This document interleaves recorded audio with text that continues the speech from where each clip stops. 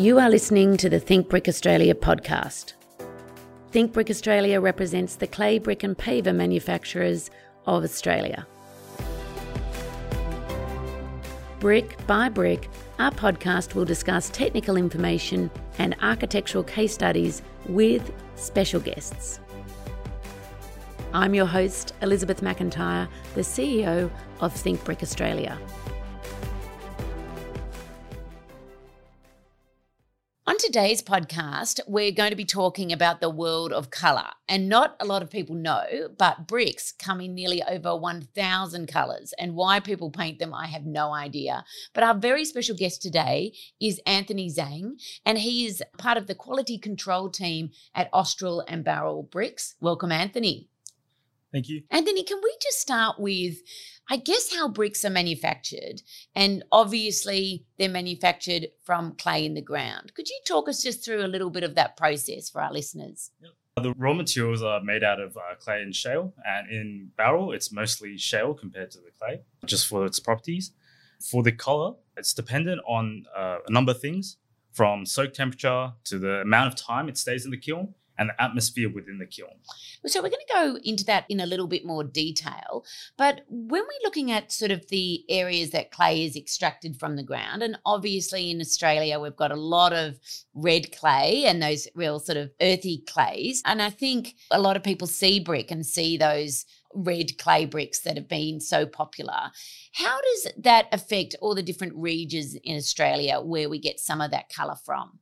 So there are slight variations in the soil and the raw materials itself, and the raw materials affect the colour quite a bit. So depending on that and plus the kiln conditions, yes, you'll get a variety of colours, and that's why we have so many different colours of bricks. Okay, so we're going to get into that a little bit more. But I guess when we're taking the soil and the clay out of the ground, how much of that original colour can be changed? So a lot of it is earthy tones. You can get the whiter shades through the raw materials. Yeah, and you can alter those colours through this process, which we're about to go through. All right, so you can get different colours from one type of clay. Have I understood that correctly? Yes, but the mixture might slightly change, but you can change it through just the kiln conditions and how you process the materials. Okay, so let's go into the kiln conditions at the moment. And I like to say that we fire up bricks so you don't have to.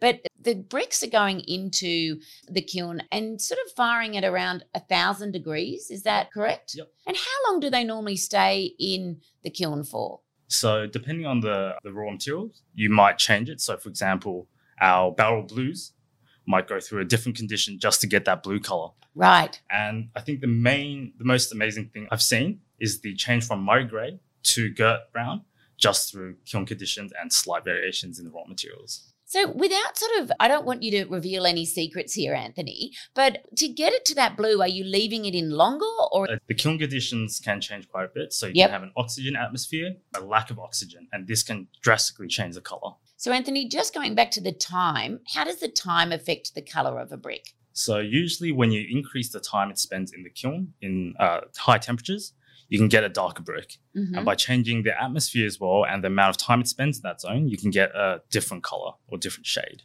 Then I guess if we look at oxygen exposure, again, how does that impact the color of a brick? You talked a little bit about whether you had more of it or less of it, but what does it do to the brick? So for example, a Murray grey would go through a higher oxygen atmosphere, and that produces that grey color. But once you change that oxygen amount and have more gas, you'll get a darker brown, like the Gert brown, the Renault Gert brown, and then finally the Barrel blues. And then how does the mineral content of the clay affect the colour of the brick? So mineral content usually reacts during that firing process, and through that reaction, you'll get different colours. Okay.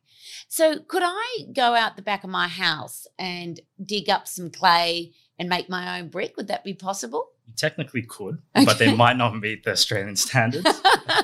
Don't build with it. Is that what you're telling me? Pretty much. Okay, Anthony. All right. Looking now at sort of we've got the bricks and then when they're being laid, and then we know a lot of when the bricks are being made, we know the colour of the mortar really impacts the brick itself and the look of a wall. And certainly in my experience, a lot of people see a brick wall at a display center and then they want that wall, but they forget about the mortar in a way. And that does completely change the look of a wall. We know that bricklayers mix oxide into the mortar to change the colours. Can you do that with brick as well? Yes, you can add additives to the bricks to change the colors. Okay. But down at Barrel, a lot of it comes from the raw material itself. And if you were adding the oxide to the bricks, does that impact the colour change over time or?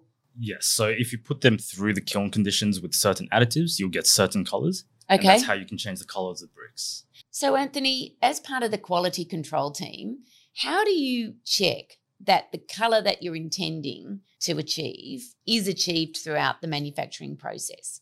So I go through a daily process of grading bricks. Mm-hmm. So we have a master sample that we all agree on. Maybe, for example, like the Barrel Blue will have a set of bricks that we call the Barrel Blue. And that may have a range of colors or shades of the Barrel Blue. And then I compare this with a batch of the day. And this is repeated every single day for the products. So we can get a good comparison between our master sample that we all agree on and the current batch. And what happens if you get a batch through and they don't compare to the master sample? What do you do then? When the products don't match the master samples, they'll go through a process of grading at the dehacker, and we will downgrade them to commons. Yes. Otherwise, if they do match the master samples, then they go as the product. Absolutely. Those beautiful Barrel Blues. Historically, Anthony, what makes the Barrel area and soil so special? Because, you know, it's such a popular range and a unique colour. What makes the soil special in that area?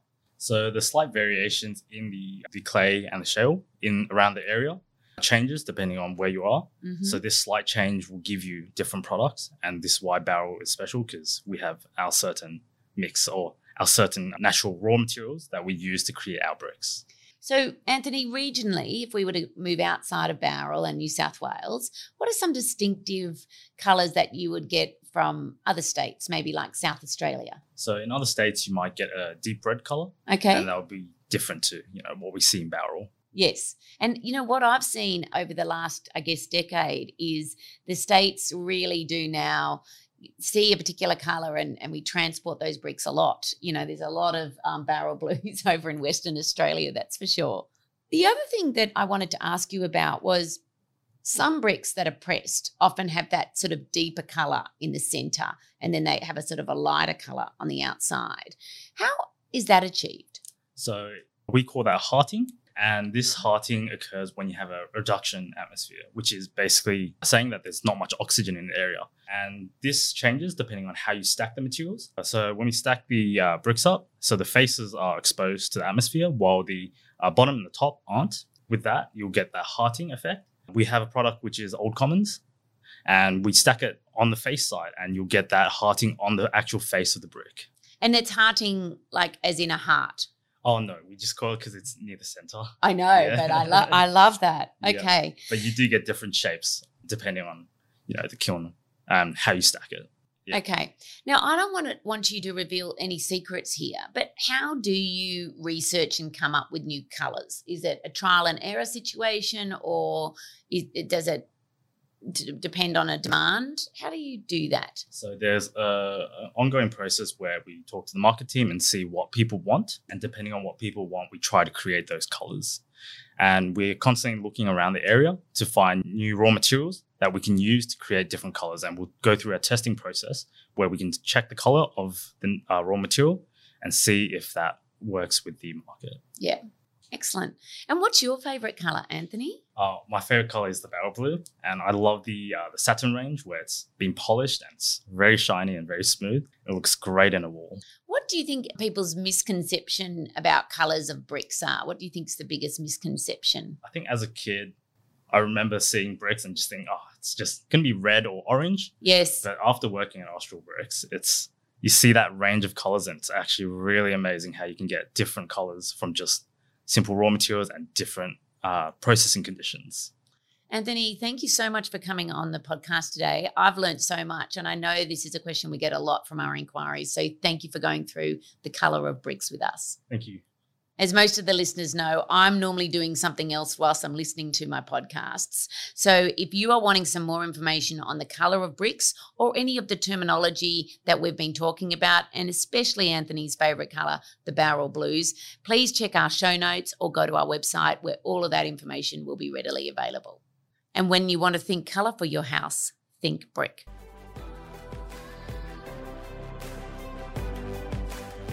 If you have enjoyed this podcast, please follow, rate, and review our podcast.